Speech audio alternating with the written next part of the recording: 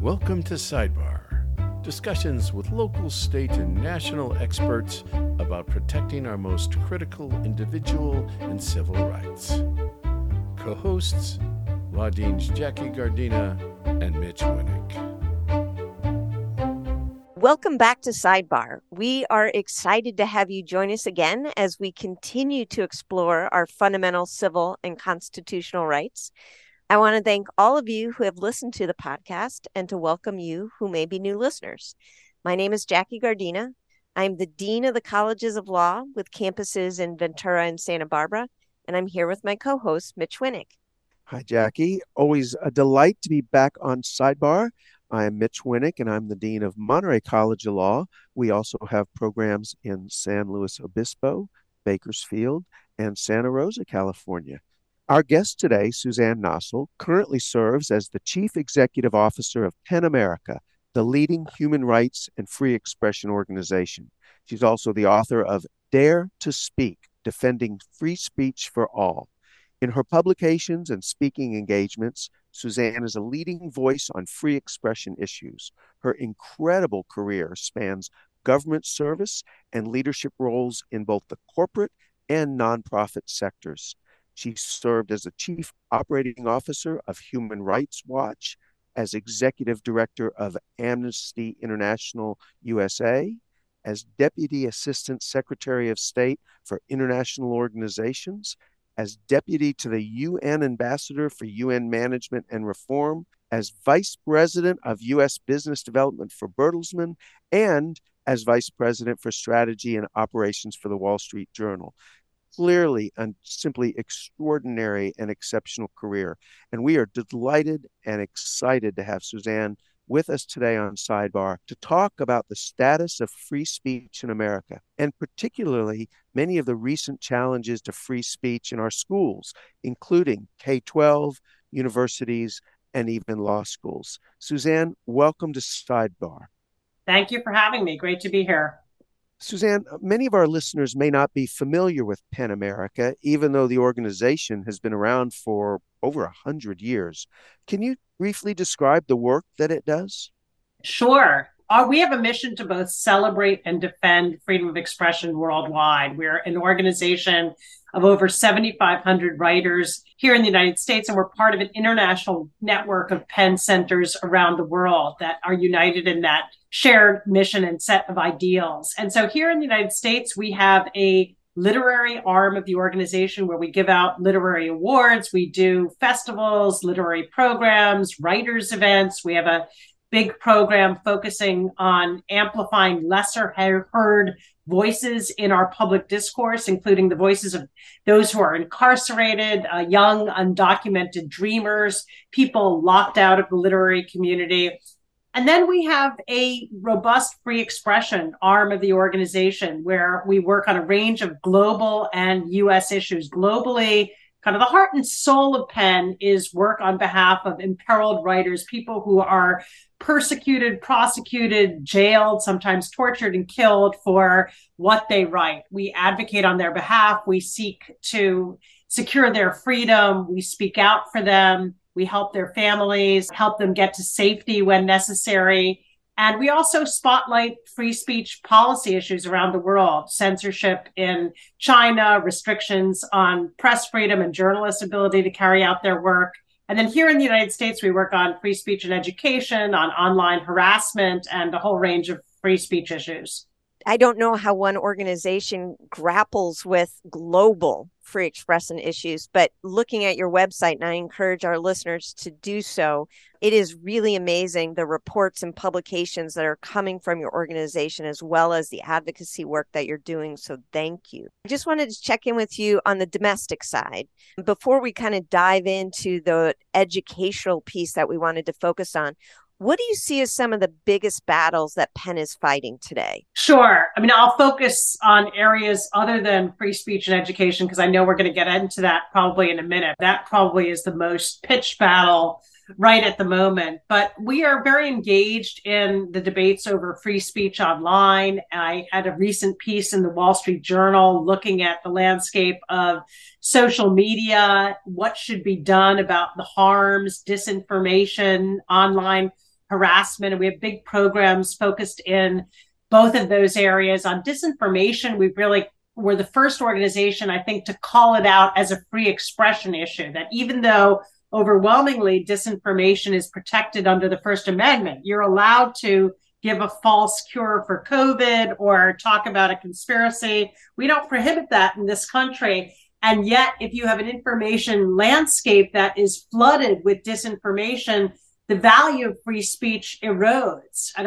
the way I talk about it is that free speech is not just the ability to say your piece, it's the ability to persuade others, to reach an audience, to make your point, to hear out various points of view, and to engage in discourse. So the value of free speech is undercut in a marketplace where disinformation prevails and drowns out legitimate fact-based discourse. And online harassment, likewise, we deal with as a threat to free expression, because people are driven off social media, journalists and writers in particular, for whom social media can be a professional necessity because of the level of vicious trolling, harassment that can carry over into the real world. Many of those voices are silenced. And so we've developed a very ambitious program working with writers, journalists, and newsrooms to combat that problem. Suzanne, if we drive down to one of the issues that's been in the news this week, although it's been in the news for a number of months, surveys show that upwards of 70% of Americans, including Democrats and Republicans, oppose book bans. In fact, 2022 Harris poll reviewed that just 12% of respondents favor banning school library books on what they consider divisive topics. And yet, I just looked at an article that came out this week. There are 13 states, I believe, in which there is pending legislation on banning books. What strategy can be taken, or what strategy is Penn taking to combat these efforts? It is shocking. I sometimes feel like I can hardly recognize my own country. When I first came to PenAmerica, we used to deal with book banning, I'd say with one finger. And I was actually surprised that we still did, that book banning was even a thing anymore, to learn that the organization had to confront it. But, honestly, we would have a couple of incidents a year. We would usually write to a school principal or a librarian and say, it's been brought to our attention, you removed this book from the shelves, can you please put it back? And very often they would. And that was the end of it. And what we saw starting in 2020, 2021 was book banning becoming a political tactic of choice in our culture wars. And it goes to this debate that is tearing at us about how to deal with becoming a more pluralistic, more diverse society, a society where there is no single racial group or identity that dominates. And the fact that the narratives that are being taught to children, the stories that children are being exposed to, reflect that. And so overwhelmingly, what we see is that the book bans target stories by and about people of color and LGBTQ authors and characters and narratives. And it is, to my mind, a retrogressive effort to exclude and suppress these narratives, with the idea that if children are exposed to this, they're going to be introduced to the idea of being LGBTQ, and it's going to plant a seed in their minds. Or if they read a story about the civil rights movement, they're going to think America's a bad country. And the thing about the United States is that there have always been debates about how we talk about our history, about how much emphasis we put on social change, how fast social change should move. But that should be the subject of debate and give and take. And it should not be the basis for legislation or heavy-handed bans emanating from school boards, local governments, at public institutions. That's not the American way. We believe in the exchange of ideas, that the best answer to ideas you may disagree with is to present other ideas. And what concerns me so much is witnessing the ways in which we've backed away from that very principle. And then, even though, as you say, overwhelmingly Americans are against book bans, that nonetheless in certain communities, certain parts of the country, people have become seized with the idea that these stories and volumes are so dangerous that they warrant a resort to banning to something that I think every American can recognize is, something that goes against our core values and the First Amendment.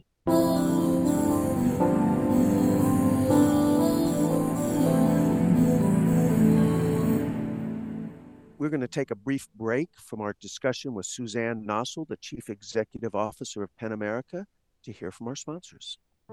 The future of law is protecting personal information online. It's ensuring patients' rights are protected. It's knowing how to manage your own business. At the Colleges of Law, you'll find programs built for change to address whatever the future of the legal industry might bring. The Colleges of Law, built for change, built for you. Find your future at collegesoflaw.edu. Welcome to the future of legal intelligence. Trellis, a state trial court research and analytics solution. Trellis offers state trial court records for legal research, with analysis on judges, opposing counsel, verdicts, motions, dockets, and legal issues. Use Trellis to discover how judges have ruled on similar motions, or to gain insight into opposing counsel, prospects, and clients. To learn more, or to request a Trellis demo, reach out to Mike Suarez at mike@trellis.law or visit our website, trellis.law. Welcome back.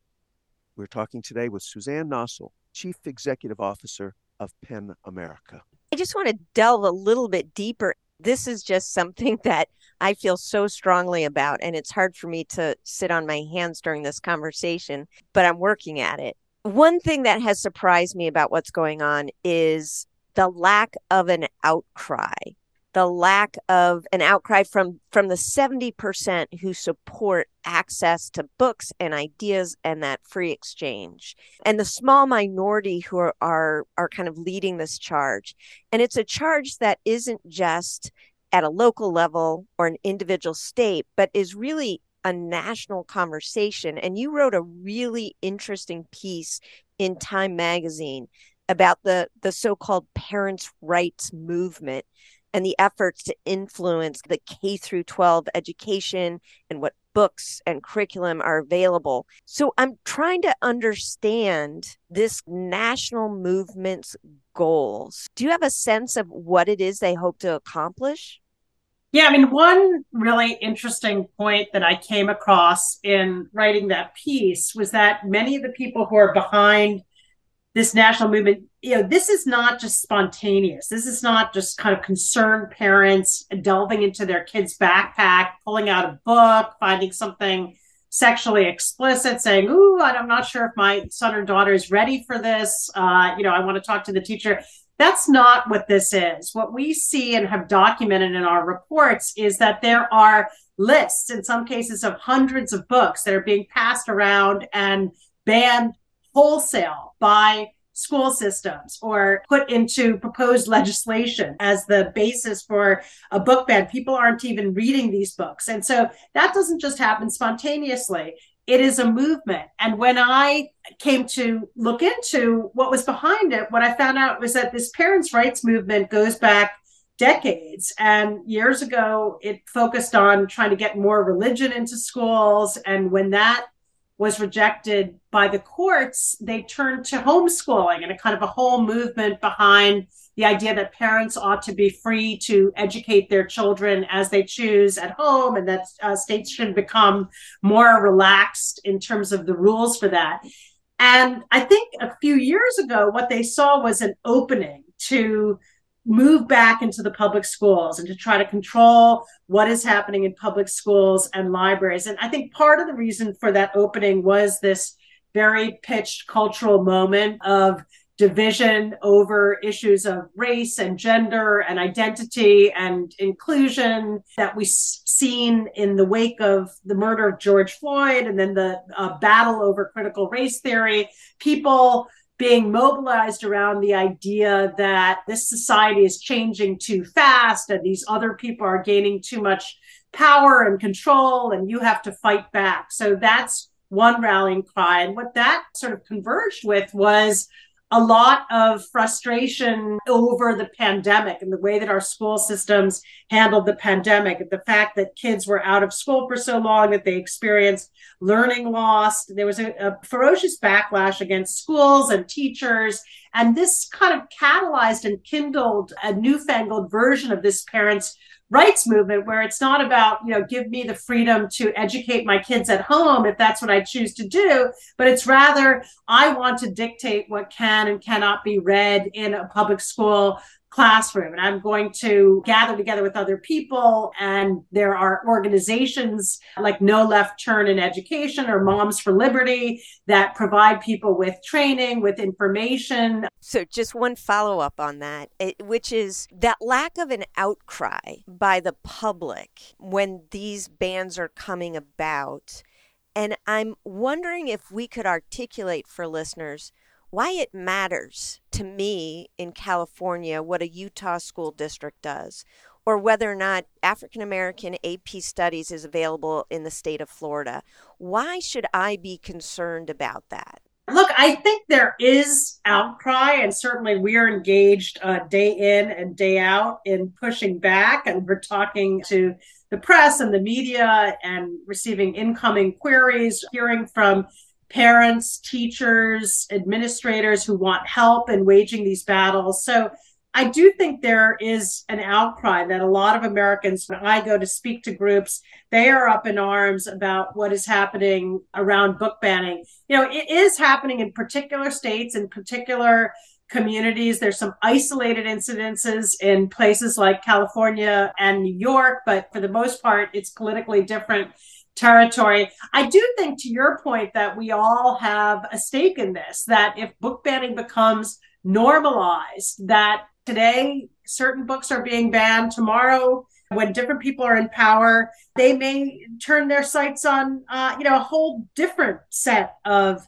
themes and narratives. And so I think when conservatives legitimize book banning, the tables may be turned eventually on them, and religious books or other books that they value may be targeted by bans. I also think what we see is this copycat trend where legislation gets proposed in one place, and because on the conservative side, honestly, they have very well-organized, well-oiled networks where they can propagate legislation, and they're quite disciplined. So people will take a bill that's been introduced in one state and essentially replicate it, oftentimes close to verbatim, could be in a dozen others. I think Florida is particularly consequential. There's a governor there who has potentially national political aspirations. So I think it's important to look at what he's doing from a free speech perspective and how that might play out on the national stage.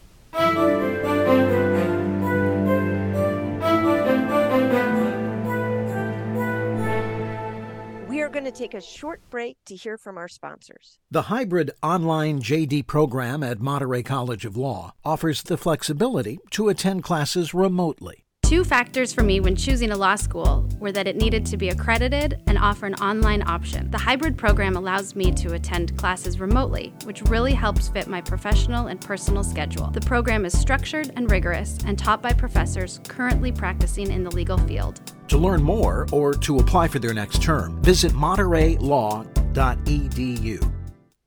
Is your skill level in desktop software inhibiting productivity as a current or future legal professional? Would an elevated understanding of basic office technologies such as Microsoft Word, Excel, PowerPoint, and PDF help streamline your workday? The Legal Technology Assessment, LTA, by Procertus is a benchmark assessment and a training platform for law students and all legal professionals. Our online application establishes fluency within the most widely used tools of the trade.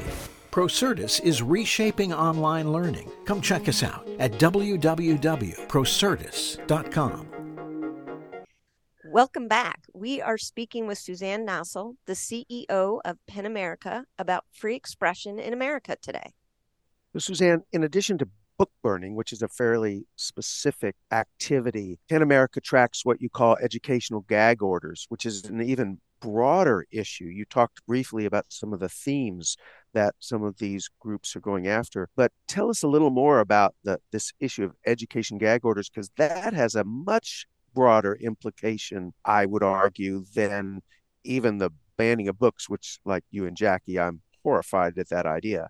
But talk to us a little about educational gag orders. You're right. In terms of the scope of whose expression is affected, that these gag orders are much more far-reaching. So we have documented in our last report more than 54 educational gag orders that have been introduced. More than a dozen of them passed into law. These are pieces of legislation at the state level that ring fence certain subject areas and put them off limits for discussion and instruction in higher ed, and in some cases in secondary school as well. And the genesis of this really is about a backlash against the 1619 project put forward by the New York Times, this very searching examination of American history from the perspective of the origins of slavery and elevating the importance of slavery as a force that determined the direction of the country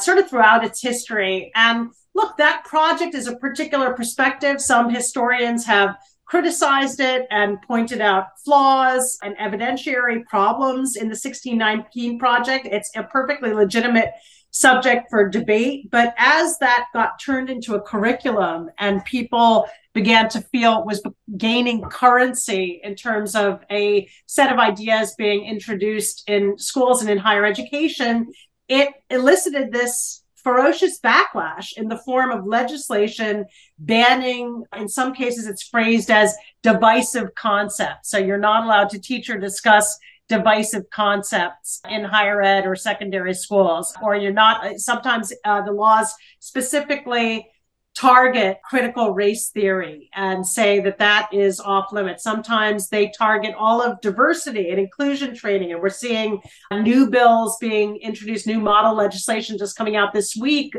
that would essentially ban universities from having a department or office devoted to diversity and inclusion. And look, I think we all recognize that these are fraught and sensitive debates, that there may be some trainings or educational materials that are not well thought out, that may be tendentious, that may be out of date, that may trigger counterproductive dialogues. Like, there are imperfections in how we're grappling with these issues, but to resort to legislative bans as your solution, to say that government intervention on a viewpoint-specific basis to prohibit particular concepts from being taught, that is extreme. And here in America, that cannot be the answer to even a very vociferous debate over what should and shouldn't be discussed in the classroom. You know, we started this conversation out talking about that K through 12 and the parents' right movement and how the book bans and educational gag orders are being described in the way of protecting children. But when we get to higher education, it isn't a parental rights movement that is moving that type of legislation forward. So what is the goal behind Florida or Texas or some of the other gag laws and other issues that are being precluded from conversation in higher education institutions? Look, I think that Florida, in their legislation, put this out about as plainly and baldly as you can with their Stop Woke Act, which is the name of their gag order law. And what it is a reaction to what people see as a shift in direction in our national dialogue in higher education that they reject as too progressive, as perhaps too focused on people of color and marginalized identities and elevating those perspectives, and as detracting from knowledge and appreciation of American history and the ways that these people grew up with and are accustomed to and believe in. And they see it as very threatening. They feel like the education that they had is gone, that the classroom has become overly orthodox in that if you don't spout liberal or progressive ideas, you may be shut down, or you may feel you can't speak, you can't have a voice on, say, topics like abortion or affirmative action, because the composition, both in terms of faculty and student bodies at most US universities, is overwhelmingly liberal. So it's this sense that the academy has run away in a liberal and progressive direction, and that they want to pull back hard and rein it in. Of course, what we say is if your concern is orthodoxy and the shutting down of ideas, and that certain perspectives are being excluded, surely the answer can't be legislation that does just that. There's some legitimacy to the idea that the campuses are very dominated by liberal perspectives. We have talked to plenty of conservative students who can have a hard time and feel isolated, stigmatized, like their views are not wanted. And, that is a real and serious problem. And it's a problem we've been working on at PenAmerica for years. That's kind of where we began, is with a campus free speech program to address largely threats and encroachments on free speech emanating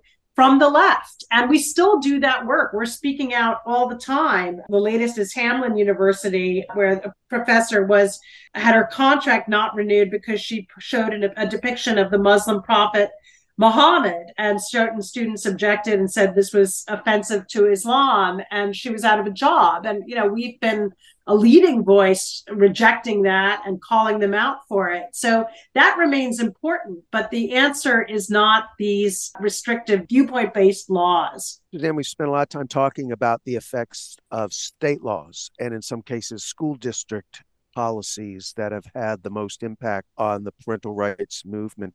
Let me shift to a different plane and ask what you think we should be doing or focused on when we appear to have a U.S. Supreme Court that is certainly supporting this different view of free speech, being one that free speech is to not only limit certain types of speech, but now require other types of speech. And someone even argue that they're endorsing this viewpoint with their lean towards the right and religious conservatism. What can we do about that? Or what should we be watching or saying about that?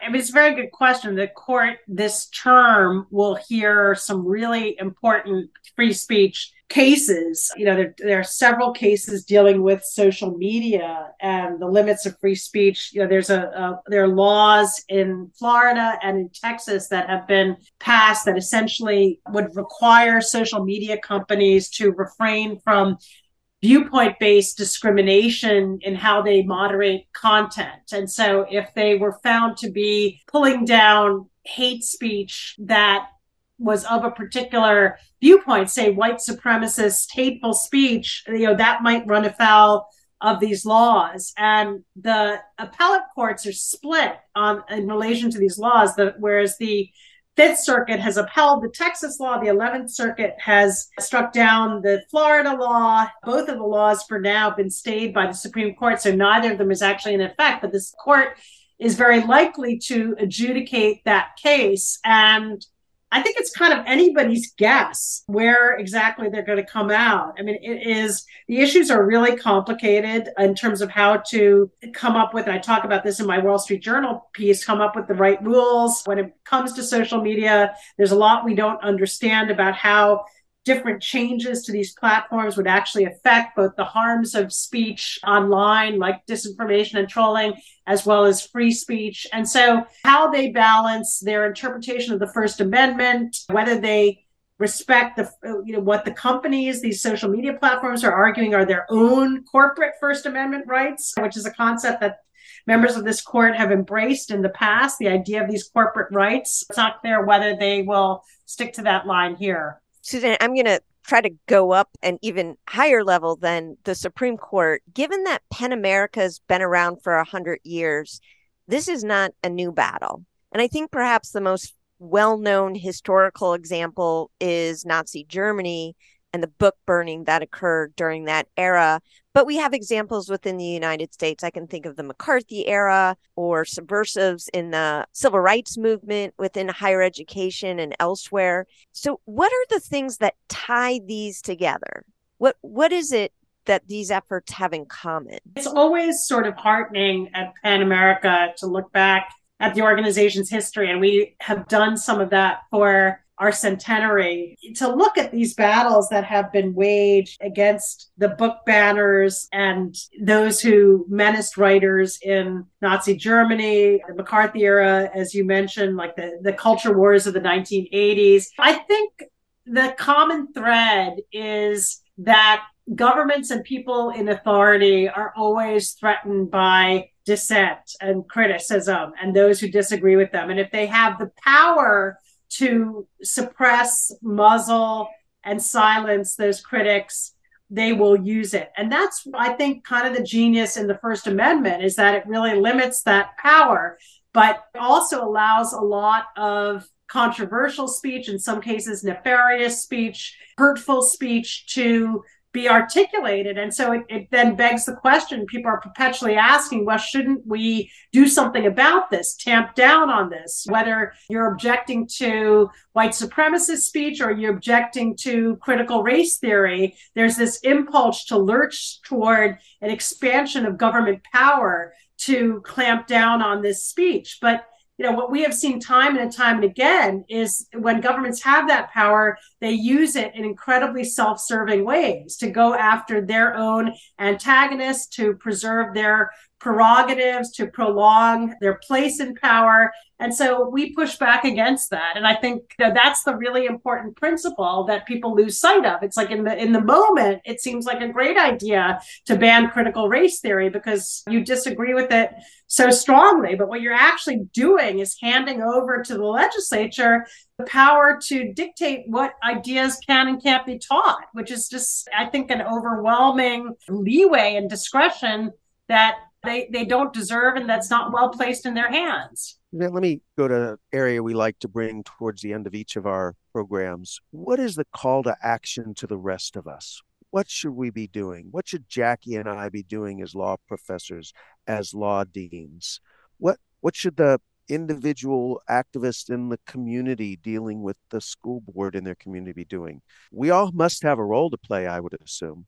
It's important to be part of organized efforts, to join an organization like PenAmerica. As we talked about a little while ago, this is not a fight that's being waged by individuals spontaneously. It has to be organized, so we really need that support. I think in your role as educators and law deans, it's extremely important to ensure that your students don't walk out of their education without a deep understanding of free speech and the First Amendment, and also how it meshes with racial justice, gender justice. Sometimes they see free speech as inimical to those principles and ideals. They think that restrictions on speech are necessary to protect people, to give the people a sense of belonging if they might otherwise feel marginalized. And so we've done a lot of work at PenAmerica to explain how the imperative for campuses to become more equal and inclusive can and must be reconciled with robust protections for free speech and academic freedom, that these things are not pitted against each other. Good place to end today's conversation, but hopefully we'll be able to have you back to talk about so much more. Thank you so much. Thanks for having me. Absolutely. Thank you, Suzanne. It's been a pleasure.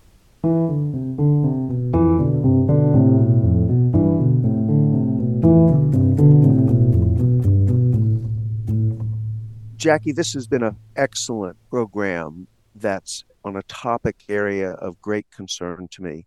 My mother was a librarian, actually started the first library in the small town in Texas where I grew up. I can't even imagine what she would think about banning books, burning books here in 2023. I can understand why PenAmerica is shocked that this now becomes a new agenda for them.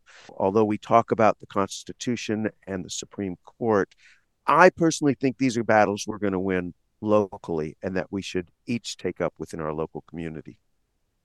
Yeah, and that's been a real theme that's kind of come through many of our episodes, is that idea of activating your voice at the local level, showing up to school board meetings, showing up to other places where these issues are being discussed, and being not a silent majority, but actually an active participant in the discussion. I think for me, what really concerns me. And we're recording this in the same week that we celebrated Martin Luther King Jr.'s amazing work on behalf of our country at the beginning of the week. And at the end of the week, we hear that Governor Ron DeSantis has banned the teaching of African American history as an AP course in Florida because he didn't believe it had educational value. For me, these things cannot be separated from a larger conversation of the role that education has in promoting democratic values. And going right back to what Suzanne was saying about the United States transitioning to a pluralistic democracy. And much of the efforts around book bans and curriculum are about marginalizing groups of individuals and their identities in the classroom and in the library. And I do not think that we can see January 6th as an attack on our democracy and not think these efforts are a similar yet less violent attack on our democracy. Couldn't agree with you more. And let me take one other tact on this conversation, which is it's so easy to demonize the voices on the other side and say that they have some type of illicit or illegal intent in their efforts to change education at the state level, at the school district level. What I would say is you cannot have it both ways. We need to listen to those voices, as repugnant or different than they may be to us personally. You can't say we want to shut them down and yet say we want to have free speech. The answer to free speech is more speech, not less speech. So as difficult and challenging as it is to address these issues, I come back to the fact that the burden is still on each of us. We need to speak up. We need to take advantage of that constitutional right of free speech. We need to show up at the school board meetings. We need to vote for candidates in the local and state elections that support the ideas of free speech and equity and inclusion. That's our fundamental right in the United States, and it needs to be protected by each and every one of us. Agree. And I'll just end with one last thought, which is something that we're losing is the free exchange of ideas requires civility and requires the ability to listen, as you pointed out, and to engage in a civil dialogue. And the violence in the political rhetoric right now is making that difficult. So I think we also have to role model what it means to engage in a civil dialogue with people we may disagree with and ideas we may disagree with. I fully agree. So thank you for joining another episode of SideBar. Mitch and I would love to hear reactions to the show and what's on your mind. You can reach us through our website, sidebarmedia.org, and on most social media sites, Twitter, LinkedIn, Facebook, Instagram, TikTok, and YouTube. I appreciate you joining us again this week. Thank you also to David Eakin, our illustrious producer, and also the creator and performer of all the original music on our program today. Thank you to Gogo Zoger, who manages our social media efforts as well. For more information about Jackie, Mitch, and SideBar, go to sidebarmedia.org.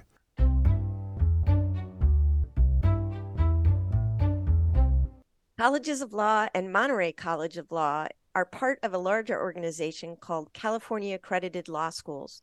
All of our schools are dedicated to providing access and opportunity to a legal education to marginalized communities. For more information about the California Accredited Law Schools, go to calawschools.org. That's calawschools.org.